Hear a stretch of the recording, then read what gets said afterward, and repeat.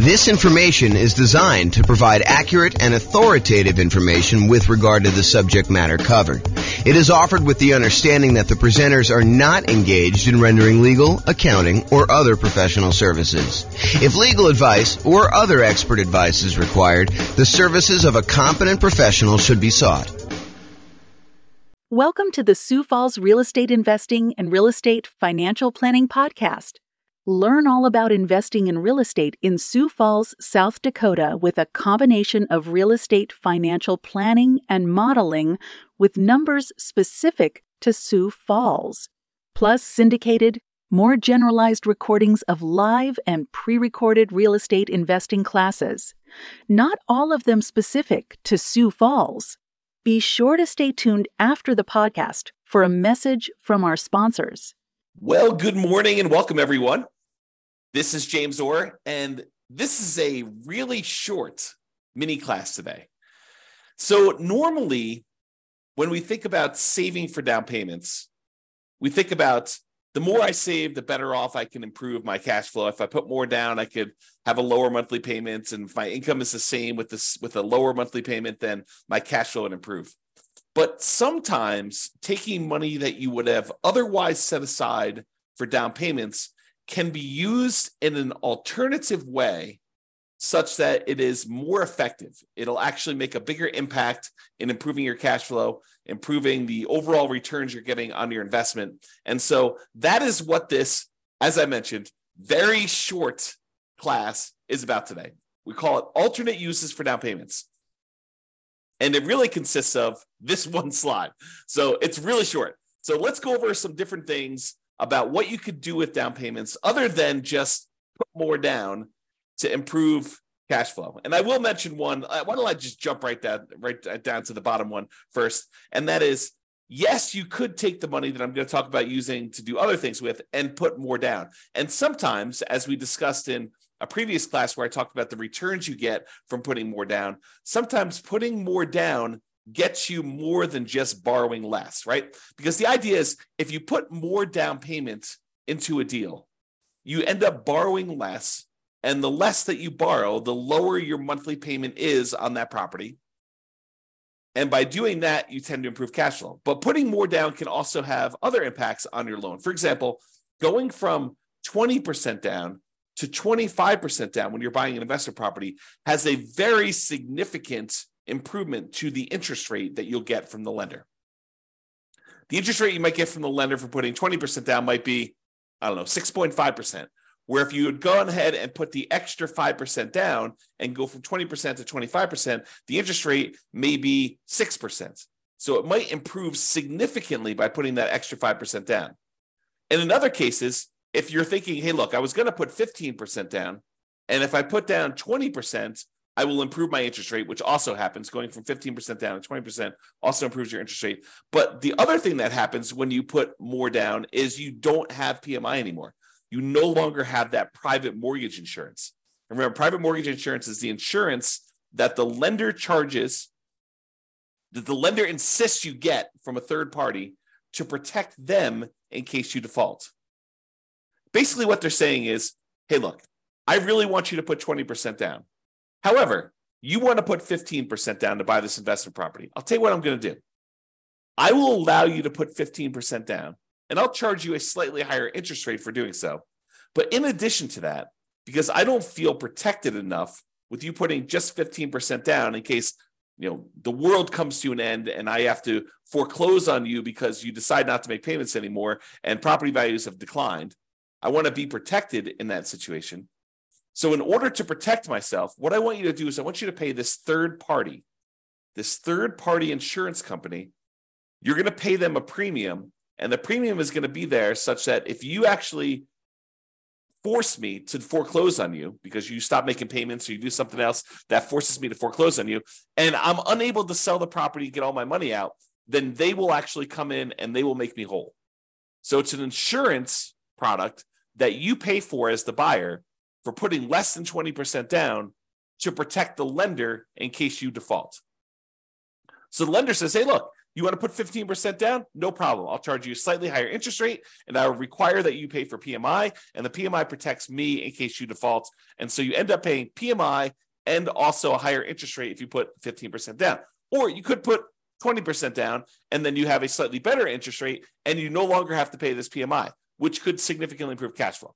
Okay, so that is like the traditional kind of like fringe cases, the kind of like critical points if you decide to put more down for using down payment. Now let's look at some other things you might want to do with your down payment instead of putting more down. So right off the top, more reserves.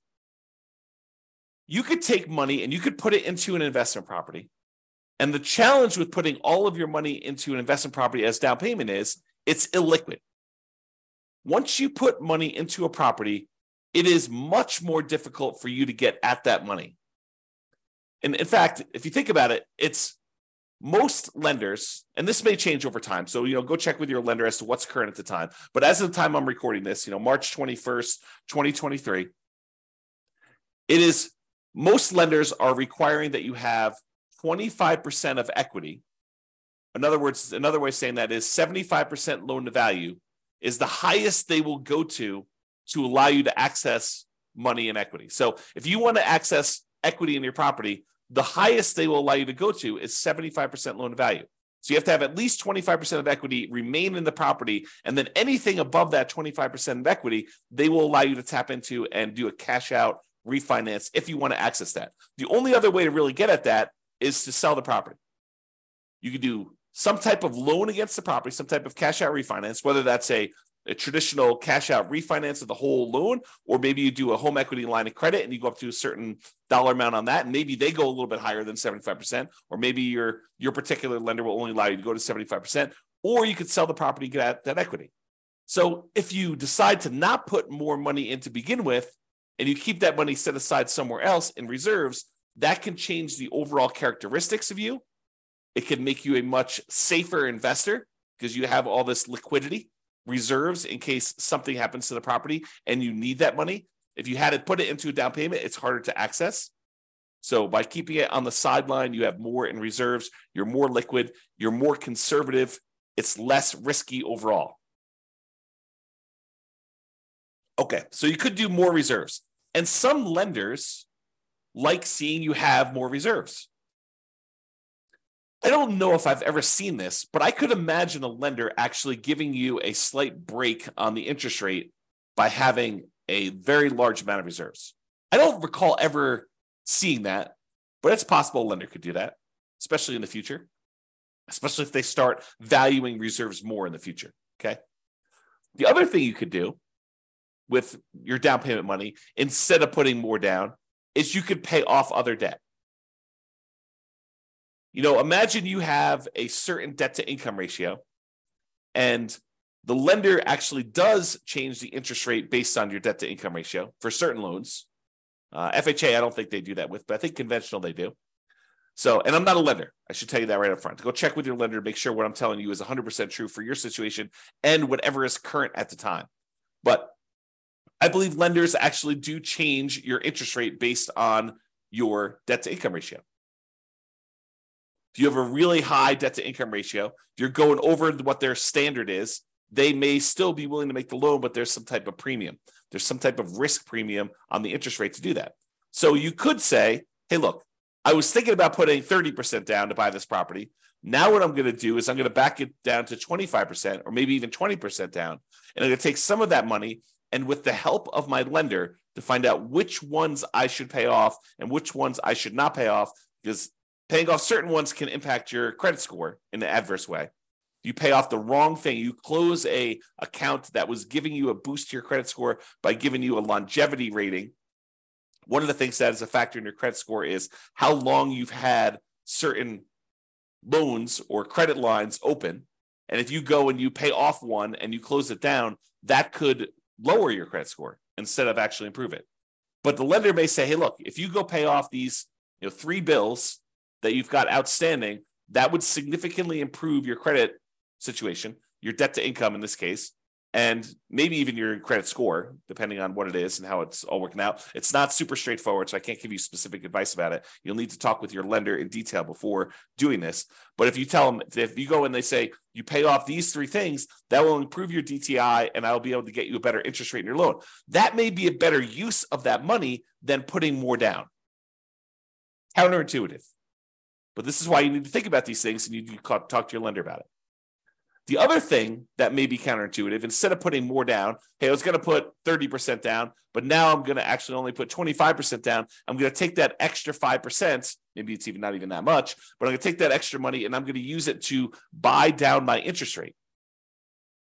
By buying down my interest rate, it may improve my credit, my interest rate. By buying down my interest rate, it may improve my monthly payments so much more than putting the extra 5% down.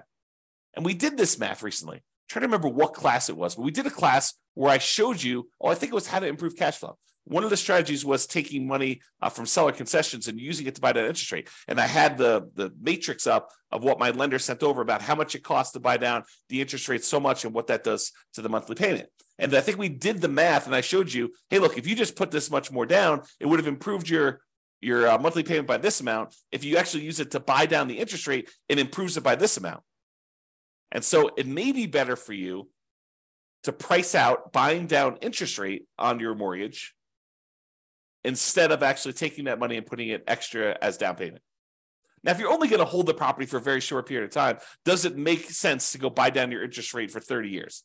Probably not. If you know you're going to be in and out of the property in 5 years, 6 years, 10 years, whatever it is, then buying down the interest rate for a 30-year period may not make sense. But if this is one of the properties that you plan on holding in your portfolio forever, it's going to be one of the ones that you've designated that is going to be the source of your positive cash flow in your financial independence, retire early sort of model, then maybe you do pay down the interest rate because you know you're going to hold that loan for 30 years. But this is why you need to understand what your plan is. If you're buying properties, you're going to use the strategy where you buy 10 rentals, hold on to them for a period of time, then sell off a portion of them to pay off the remaining. Maybe you don't actually buy down your interest rate because you're either going to sell some of them and you're going to take that money and then pay off your other mortgages. So if that's your strategy, maybe buying down interest rates doesn't make sense. But if your strategy is, hey, look, I'm going to buy a certain number of properties and these are the properties I plan on holding forever and ever and ever into retirement, then maybe buying down the interest rate does make sense. Okay. And the last alternate use of down payment, instead of putting more down, the last one I've got on here is deciding to prepay private mortgage insurance.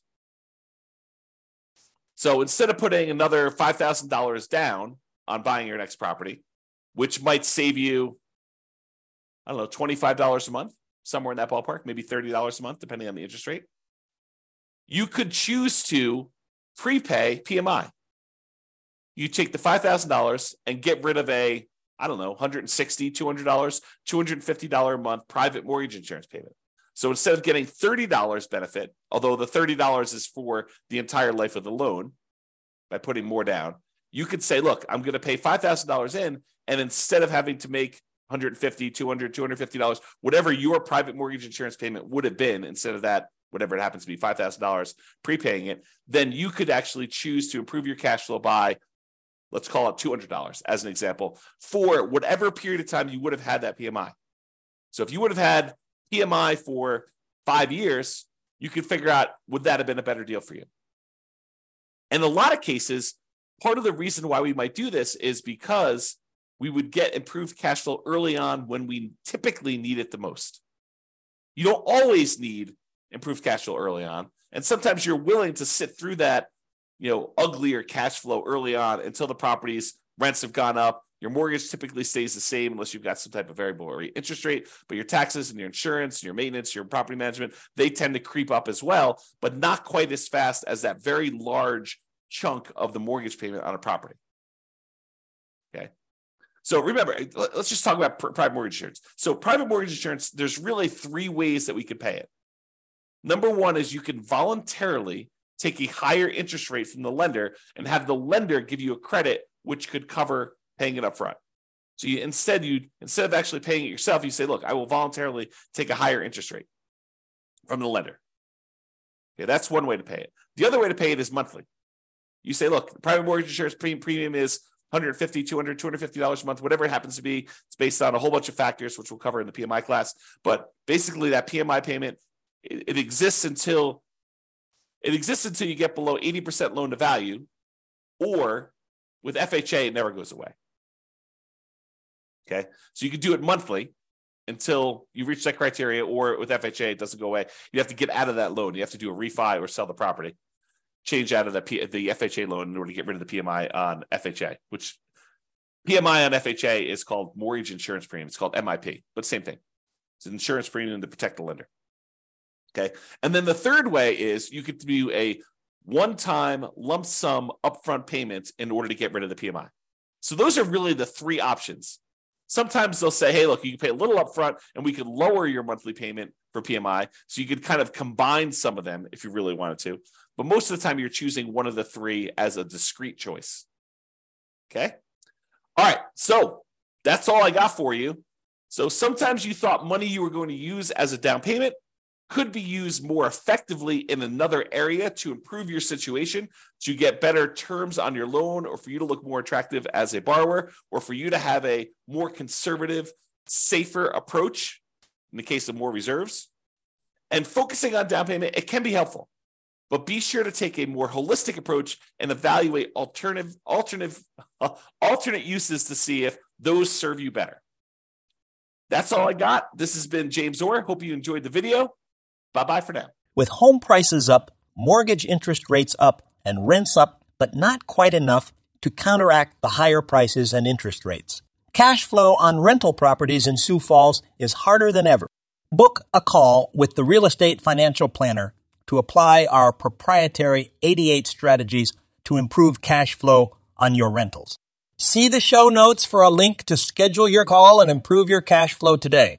If you're a real estate agent, lender, or professional in Sioux Falls that wants to help our real estate investor listeners, consider reaching out to learn about collaboration opportunities with this podcast. We'd love to add more value to our listeners by having you assist our investors buy, sell, and finance their real estate investments. See the show notes to schedule a call to discuss collaboration opportunities.